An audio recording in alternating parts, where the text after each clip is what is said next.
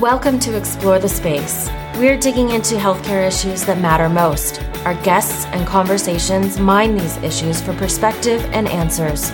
There is a gulf between healthcare and our communities. This is the place to talk about it. Now here's your host, Dr. Mark Shapiro. Welcome back to Explore the Space. I'm looking forward to this episode for a while. Some episodes come together really quickly, some take a while. Ingrid Nembhard and I have been circling this one since May of 2018. It's almost been a year, and it's finally coming together. I am so excited. She is a leader in the field of organizational learning and professional development, specifically related to healthcare, but generalizable across any organization, any team that needs to implement change and figure out the best, most efficient, most effective, and safe ways to do that work. This is going to be a lot of fun. I've been looking forward to this for a while. Before we jump in, want to invite everyone, please come take a look at the website for Explore the Space. We're at www.explorethespaceshow.com. The whole archive is there. All of the amazing content that we have is there. All of the incredible guests and conversation, they're all there, and really would love people to come and jump in and take a look around. You can subscribe to Explore the Space on whichever platform you like, whether it's Google Podcasts or Spotify or Apple Podcasts. Please do so. Please leave us a rating and a review. It's a great way for people to find the show. It's a real powerful driver for people to find Explore the Space and incredible episodes like the one that I think we're about to have. You can email me anytime, mark@explorethespaceshow.com. I love hearing from listeners. I love getting feedback. Also, very active on Twitter @ETS Show. You can find me there. Same thing. What we're doing well, things you want more of, content you want to hear more of, things that we could do better. This is a continuing operation. We are a living organism here, and it's really, really exciting to interact with people as we continue to grow. So speaking of growth, speaking of improvement, speaking of getting better, Dr. Ingrid Nembhard is the Fishman Family President's Distinguished Associate Professor of Healthcare Management at the University of Pennsylvania. She has her PhD, she has her master's, she is, as I was learning about her, she is the talent that we need. She is the person that we need to drive the work of getting better. Ingrid, thank you so much for coming on the show. Mark, thank you so much. That was an amazing introduction. I hope to live up to this. Thank you for having me. I'm really excited to join in to have the conversation we're about to have. Absolutely. As I was learning about you, we started emailing a while ago. The tagline on your email address, when you reply to emails, I read it. I was like, oh, this is going to be serious business. Your website, it just lays out all this extraordinary work that you're doing. And it's just that sort of eureka moment of this is the right person to be having this conversation with. I want to start with kind of just first principles, though. The terms that I use to describe you, for me, they make sense. They resonate. Mm-hmm. But I feel like it's a fairly new field, and we have a very diverse audience. So let's just lay in some basic principles. The work that you do, what motivates you, what gets you up in the morning. Just lay in those fundamentals of the work that you're doing. Sure. So my background is in organizational behavior and healthcare management. Healthcare management is a very broad field. Organizational behavior, when people say, oh, you're a scholar in organizational behavior, what does that mean? It means that I really focus on organizational factors within healthcare that make a difference. And so for me, when you ask the question, what makes me get up in the morning, it's the possibility that the research that I do, the teaching that I do, will in some meaningful way contribute to better quality care for patients. And people can do that in any number of ways. For me, it's teaching and research. And it's focused on really thinking about what happens inside of organizations. There's wonderful work being done on economics of care and access to care. And those things are very important. But for me, I think when I was in grad school, or actually it goes back a little bit before that, after college, I worked at a health insurance organization in physician contracting, and that was really interesting. It was the first time that I really thought about being in healthcare. I knew I didn't want to be a clinician, but I thought this is a space where I can make a difference. And then I went to grad school, and while I was there, I was working at a community health center, and certainly they were very much challenged all around the issues of economics and access, but they were being very creative, and they were thinking about innovations in healthcare delivery, and that's really what piqued my interest. I started to think about, okay, you can innovate in this space. But then the question became for all of these organizations, what does it take to actually improve care delivery? How do you take an idea and then actually have it translate into better patient care experiences, better clinical outcomes, and also really good working experiences for healthcare professionals? And I thought that's a really interesting question, and I don't think people are paying that much attention to it. And I think over time it's become clear that those are all obstacles. And so I felt like, okay, this is an area in which I can contribute. What's standing in the way of people getting better quality of care? And it has a lot to do with organizational factors, and those just weren't getting attention. And so I wake up every day thinking, okay, what can we do about leadership and teamwork and change and coordination and making organizations learn day in and day out in a way that's not so painful for them? I have the impression that as you were doing your training, because your background in terms of where you've trained, I would imagine the men and women that you've trained with over the years, both the instructors that you've had and the teammates that you've had, that probably really informed a lot of this. But I really have this sense of, at some point, you were, and probably still are, this sort of pluripotent scholar. You could have gone in any direction. You could have done politics. You could have gone to any graduate school you wanted. You could have pursued so many different things. Was there that eureka moment for you where you said, there's no other path that I'm going to follow but this one? I think there were two moments. I think the first moment came to consider healthcare as a field. And for me, so perhaps very unusual for many people who go into this line of work or into the healthcare industry, I was an ethics, politics, and economics major, and I was a psychology major. So I double majored at Yale. And when I graduated, I was faced with this question that I had loved doing ethics, politics, economics, and psychology, and what was the field that I was going to enter that was going to allow me to deal with these issues and wrestle with these issues. And healthcare came upon me.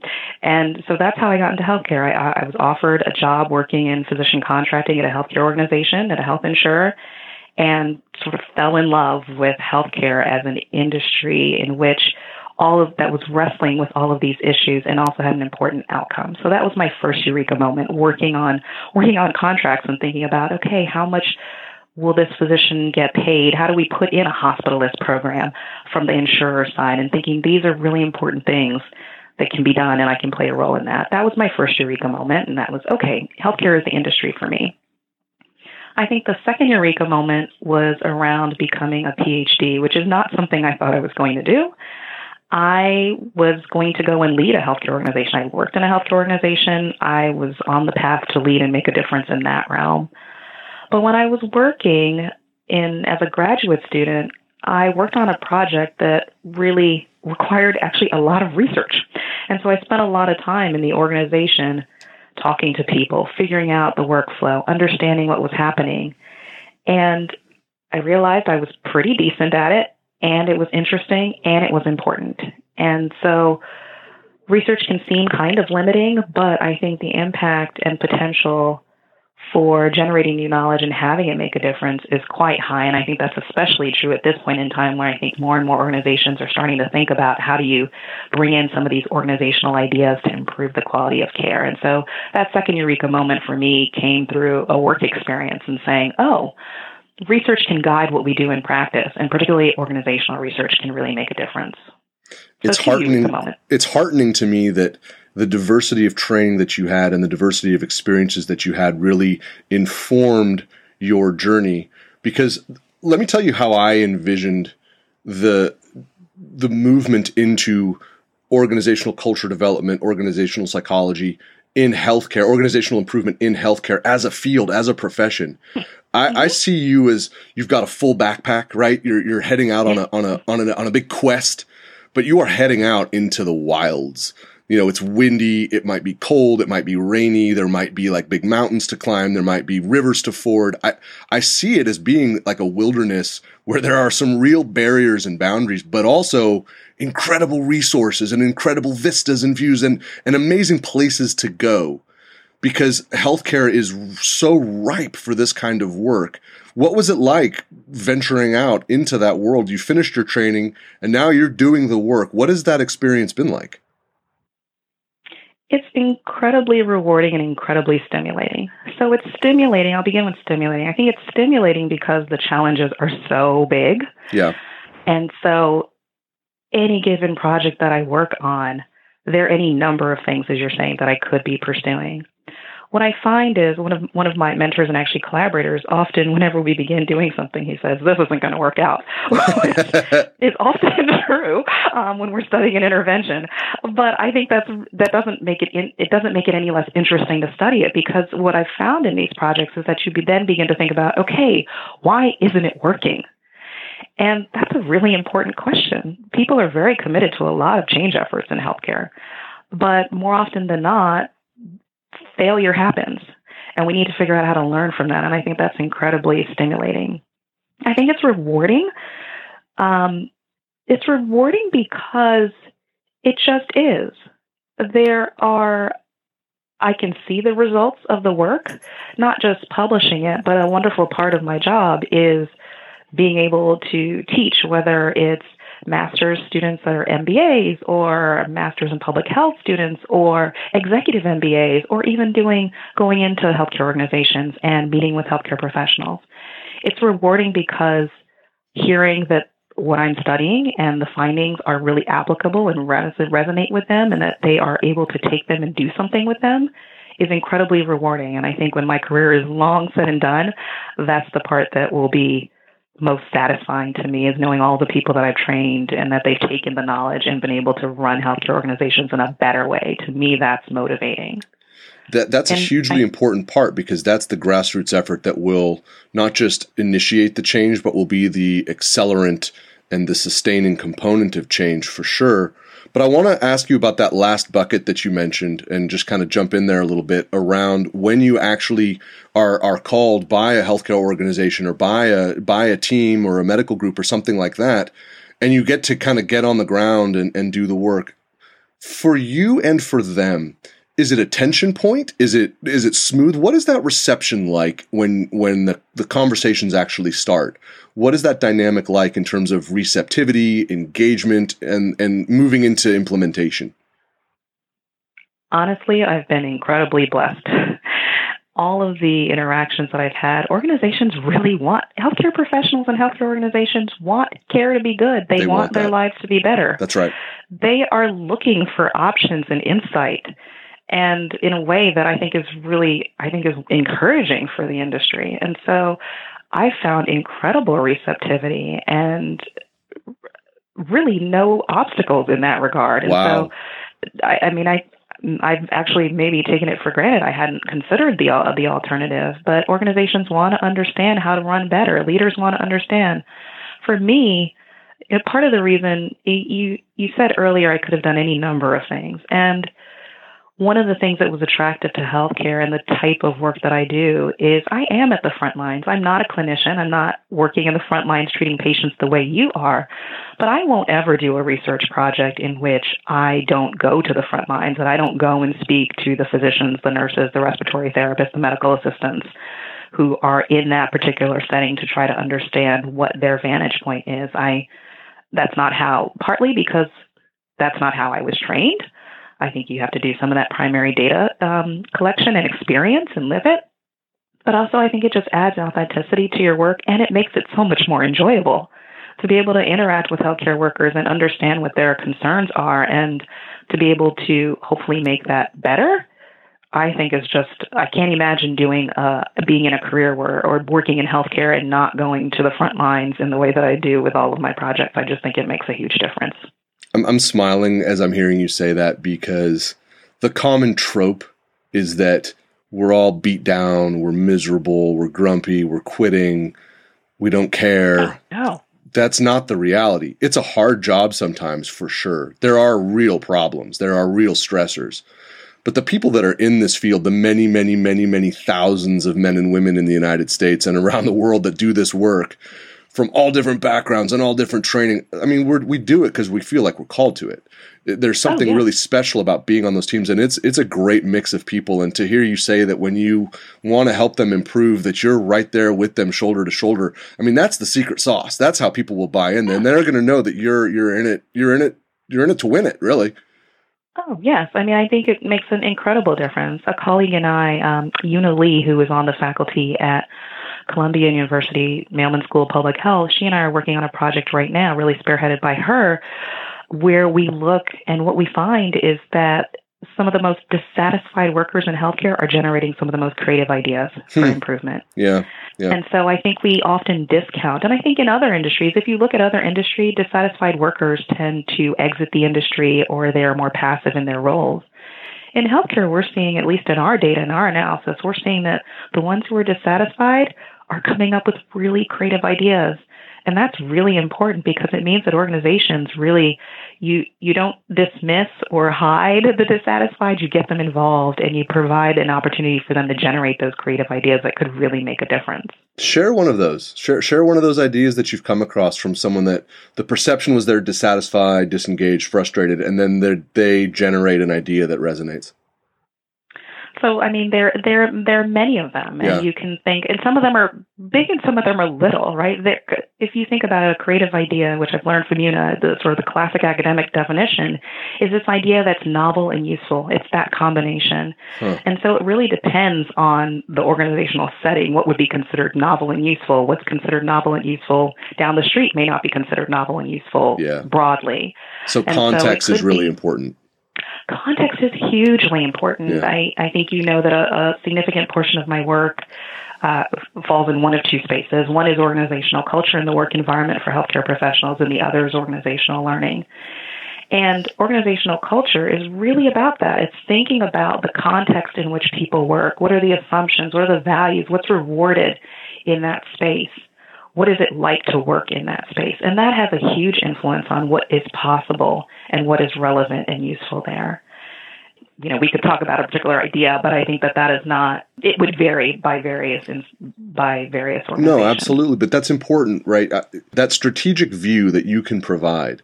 Organizational culture, you've defined that for us. Define organizational learning for us, because these are fundamentals that anyone needs to be equipped with that's part of a team. It's not just in healthcare. These are the key principles that we can then use to develop strategies around to figure out and overcome barriers to building the teams that we want. So you've laid out organizational culture. Give us that sense of organizational learning. Sure. So organizational learning, we think about it in sort of an academic speak as the process of improving the way organizations do their actions by really bringing in new insights and knowledge. And so part of how I came to this is in studying healthcare, one of the things that I've observed is, and this will not surprise anybody who works in the healthcare industry, there is a ton of new knowledge being developed every day, every single day. If you look in PubMed, which is the bibliographic database for medicine and health services, there are thousands of articles that are uploaded to that database every day. I think at one point in my career, I had seen a statistic that said that the average health professional would need to be reading 19 articles a day to keep up with their field. I think the doubling rate now is predicted that the fund of knowledge doubles for a physician every 73 days or something to that effect, something extraordinary. It's ridiculous. And so that means that healthcare professionals and organizations, this is wonderful, right? New knowledge is wonderful. It provides the opportunity to provide even better care. But it really presents an ongoing challenge of figuring out how are you going to incorporate that new knowledge into practice. And that's really what organizational learning is about. You want to be able to do it in a way that it's effective and efficient for people. And so some of my work really spends time thinking about what are the obstacles to that? Why don't we see that happening in a more natural way in healthcare? And what can we do in order to make that happen? And it turns out culture is one of those things. I think we sort of underestimate that factor, but it is a core factor. And so that's sort of the intersection of my work. I think culture makes a big difference in whether or not organizations are willing and able to engage in that kind of learning in a systematic way. That's vitally important. And actually on Explore the Space, we've done a fair amount of work looking at team-based culture because it is so important. It's important for the team that I'm a part of. We've spent a lot of time and we continue to do so because the hospitalist division that I'm a part of, we're fairly new. The team itself is about 4.5 years old. I've been a part of it for 3 years since I left San Diego and came back up to Northern California. And we talk about team-based culture all the time. How do we take care of patients? How do we take care of each other? And then how do we take care of ourselves? The medical group that I'm a part of, we have a cultural initiative steering committee because it's a fairly new medical group. Same thing. We're writing the constitution for how we're going to do this stuff. It's not going to be perfect. It's going to be rocky, but it's so important because at the end of the day, you've got to know that you can trust, rely, and function with the people next to you. You don't necessarily have to be their best friend, but you have to be able to work with them. You have to respect them. There you go. Yep. You have to respect them and respect the endeavor that you're in together. And I love the fact that you said that you're talking about it.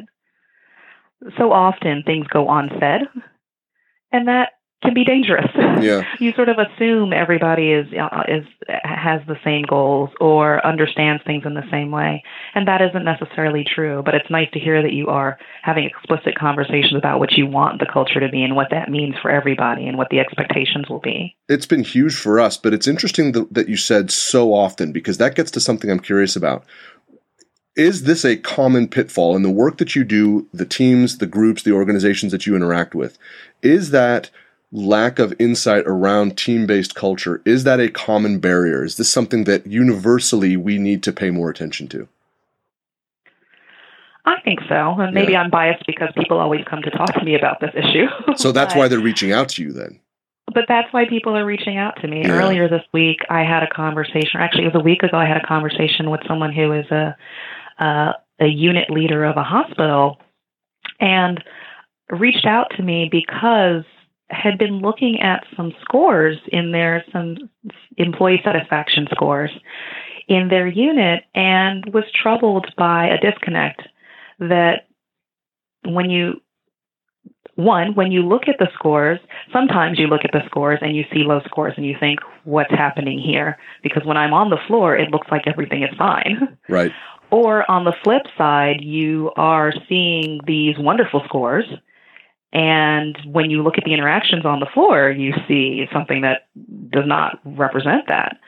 And so we had this conversation about starting to think about what could be done in that scenario. And this is a place where I had visited and I had said, okay, I see some positive things happening in this space, but yet we're seeing disconnects. I think people are very conscious about whether or not they feel like they're working as a member of a team versus not.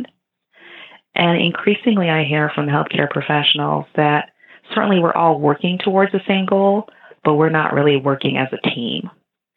And that, I think, is frustrating to many.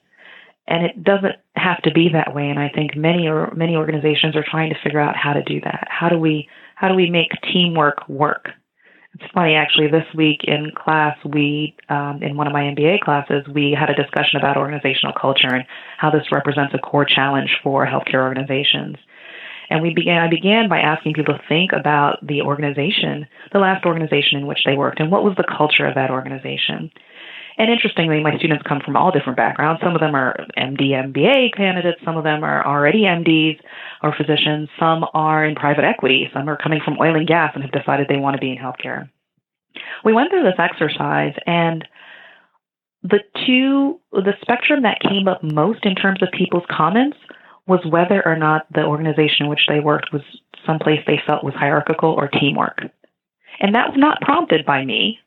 But whenever they began to talk about their work experience, they either said hierarchical or team-oriented. And I think that's really interesting. And my healthcare people said, oh, yes, we think we work in teams all of the time. We're treating patients, we work in teams. But it doesn't always feel, one, like we are working as teammates.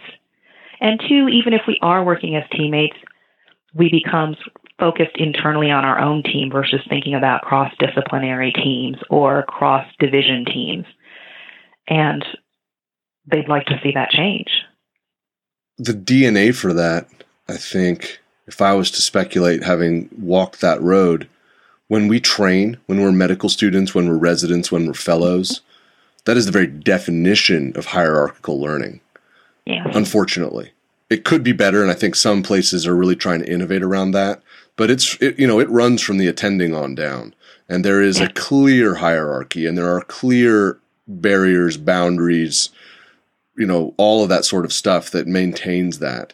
And that is also the stereotype that's associated with it. And to then join an organization, even if it's a high-functioning organization, you're asking the candidate who is now learning how to do a lot of things, run a practice, right, be an attending for the first time, all that different stuff, to also completely change the way they interact and orient with a team in a team-based culture, that's a big ask. And I might posit that we need to light the fire way earlier, because when you're asking someone coming out of fellowship who joins a cardiology practice or joins a medical group, they've got a lot on their plate. They have to learn how to be an attending. They have to learn how to run their practice, do their billing, all that sort of stuff. They may have moved to a new city. They've got to get it's a lot.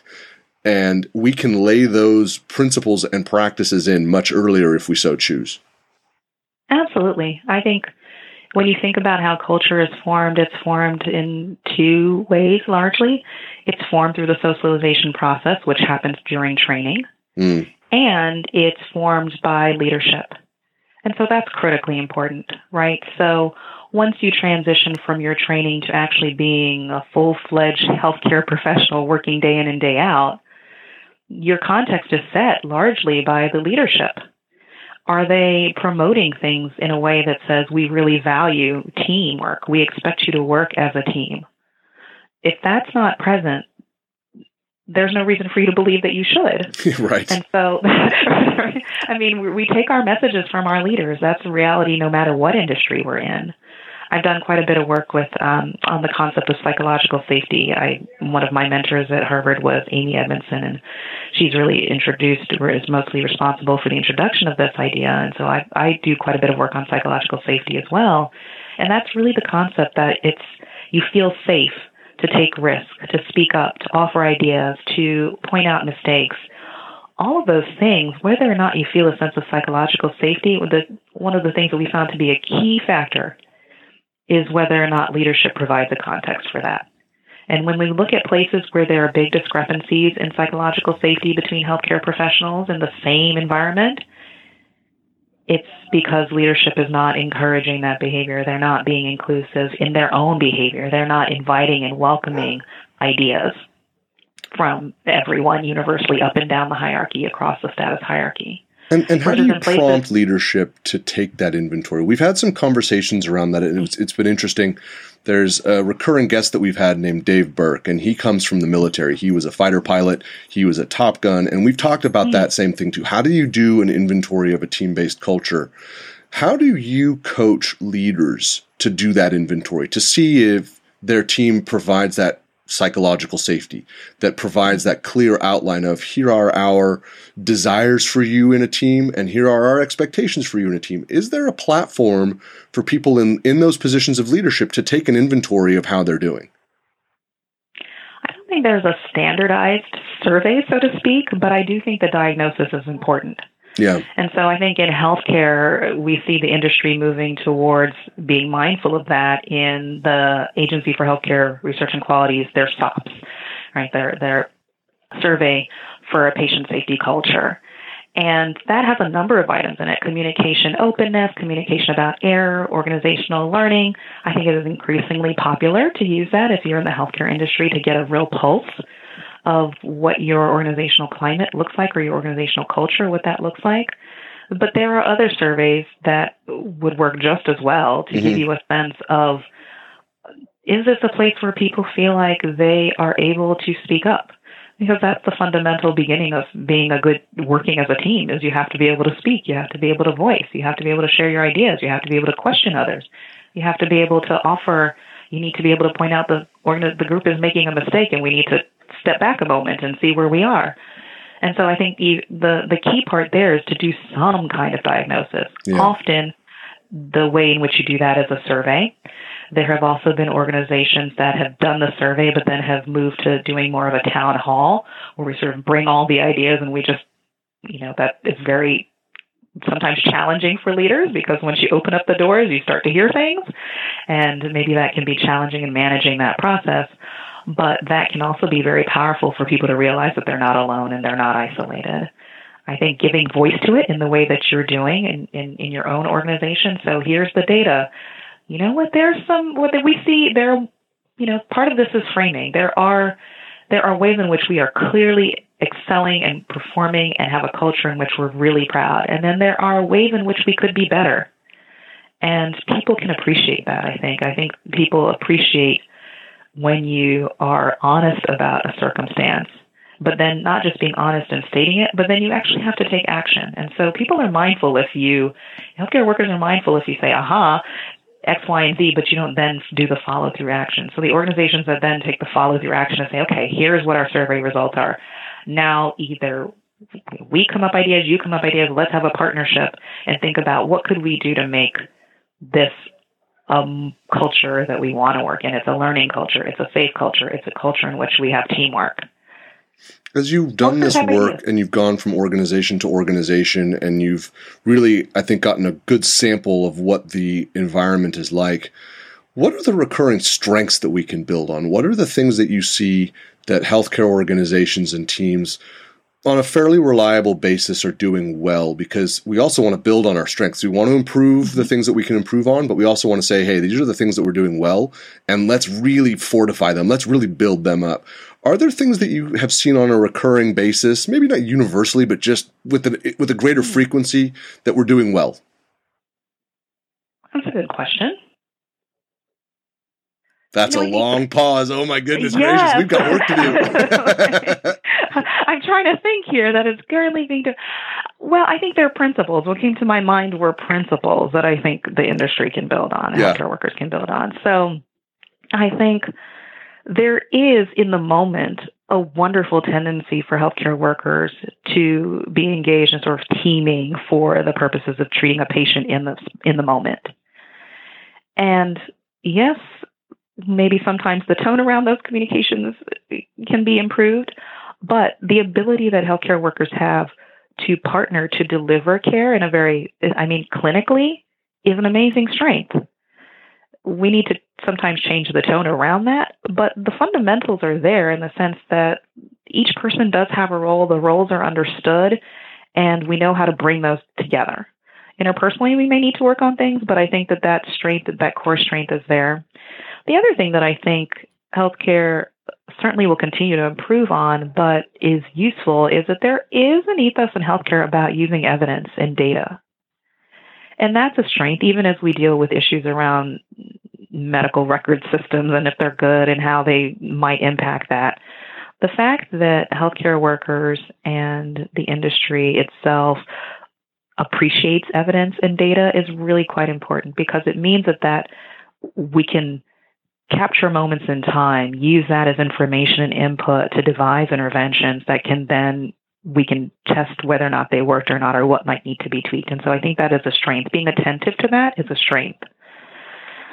And so I guess those two things are the first two that come to mind. I think there's a natural tendency to want to collaborate and do well. Maybe that's the third one, actually, which is there's a natural commitment. There is, because you're entering a profession, and I think that's really astute, that there is a level of commitment that we can work off of too, that people, and this feeds into the one that I would contribute, the vast majority of people that do this work want to be a part of something aspirational. They want to be a part of something larger than themselves. And what I found to be very useful that I learned and was mentored to me at Sharp Steele in San Diego is one of the best medical groups in the country. The central dogma was a very simple one. The patient is first. The team is second. You're third. So the team is whatever the dynamic, right? Whether it's the hospital, the medical group, your division, your team of rounders that day, whatever the case may be. But it's patient first, team second, you're third. When we build our decision-making around, are we doing the right thing for our patient? Yes. Okay, let's move to the next part. Is this the right thing for our team? Yes. Okay, is this the right thing for me as an individual? Then we're doing the right work. And I've told my teammates, look, if you're making patient-centered decisions and there's some pushback to it, I'm going to go to the mat for you, because that's the right work. If you're doing the right thing for our team, I'm going to go to the mat for you. That's my job, because we're doing the right work. And people buy into that. People really say, yes, please, that's what I want.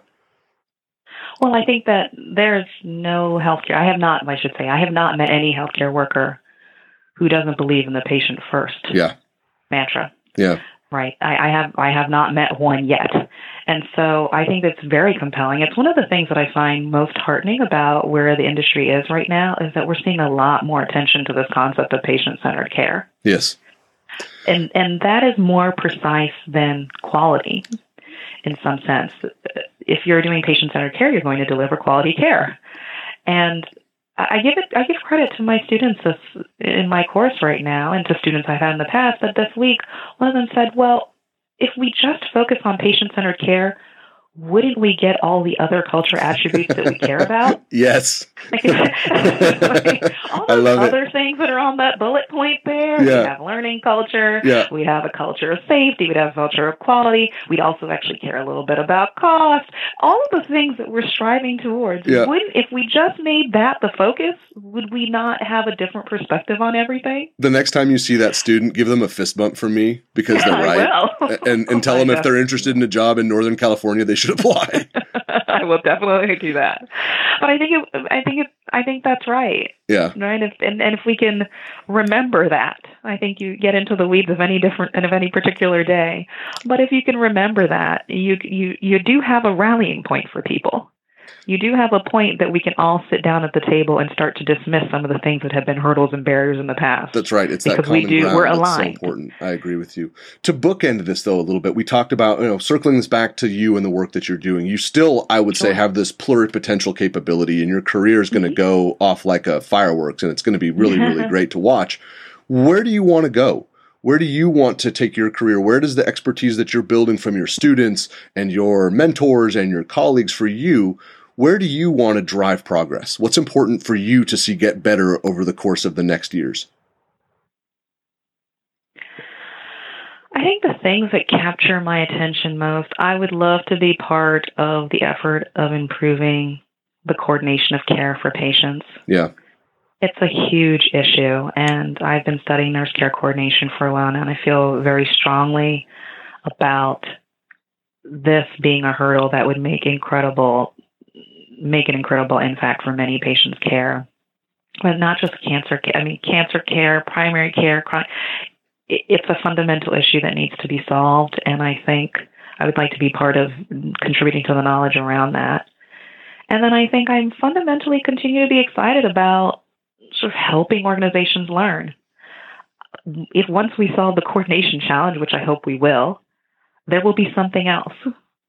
And the extent to which healthcare continues to deliver on its promise and its potential to patients and to the workers who work within the field is really about helping them to learn in a way that is easy as it can be. Implementing new things is never easy, but we can make it less painful and we can make it more natural. We can make it something that we're excited about.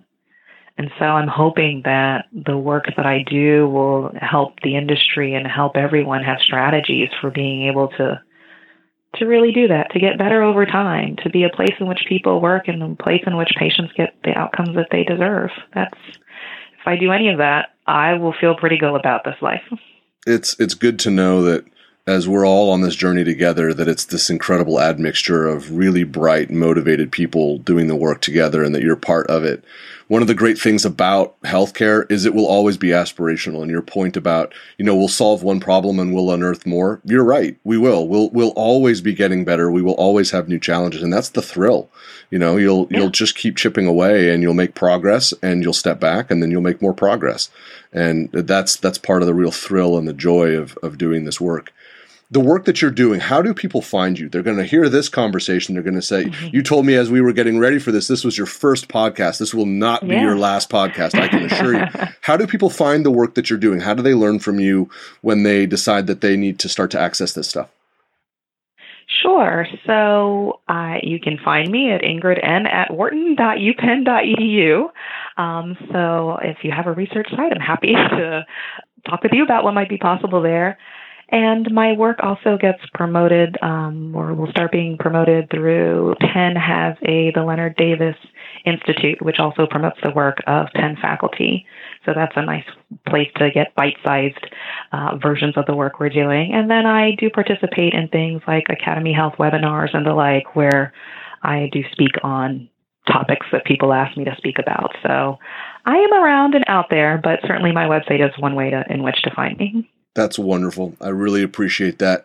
This has been amazing. This has just been so much fun. I have so many more things I want to ask you, but We can't do it all in one bite. We'll have you come back. Hopefully it doesn't take us 9 months to circle around and find a time. But listen, this has been really, really special. I really appreciate you taking the time to share your expertise and most importantly, your energy and your enthusiasm around this. It's invigorating to know these are the kind of people that we're doing this work with.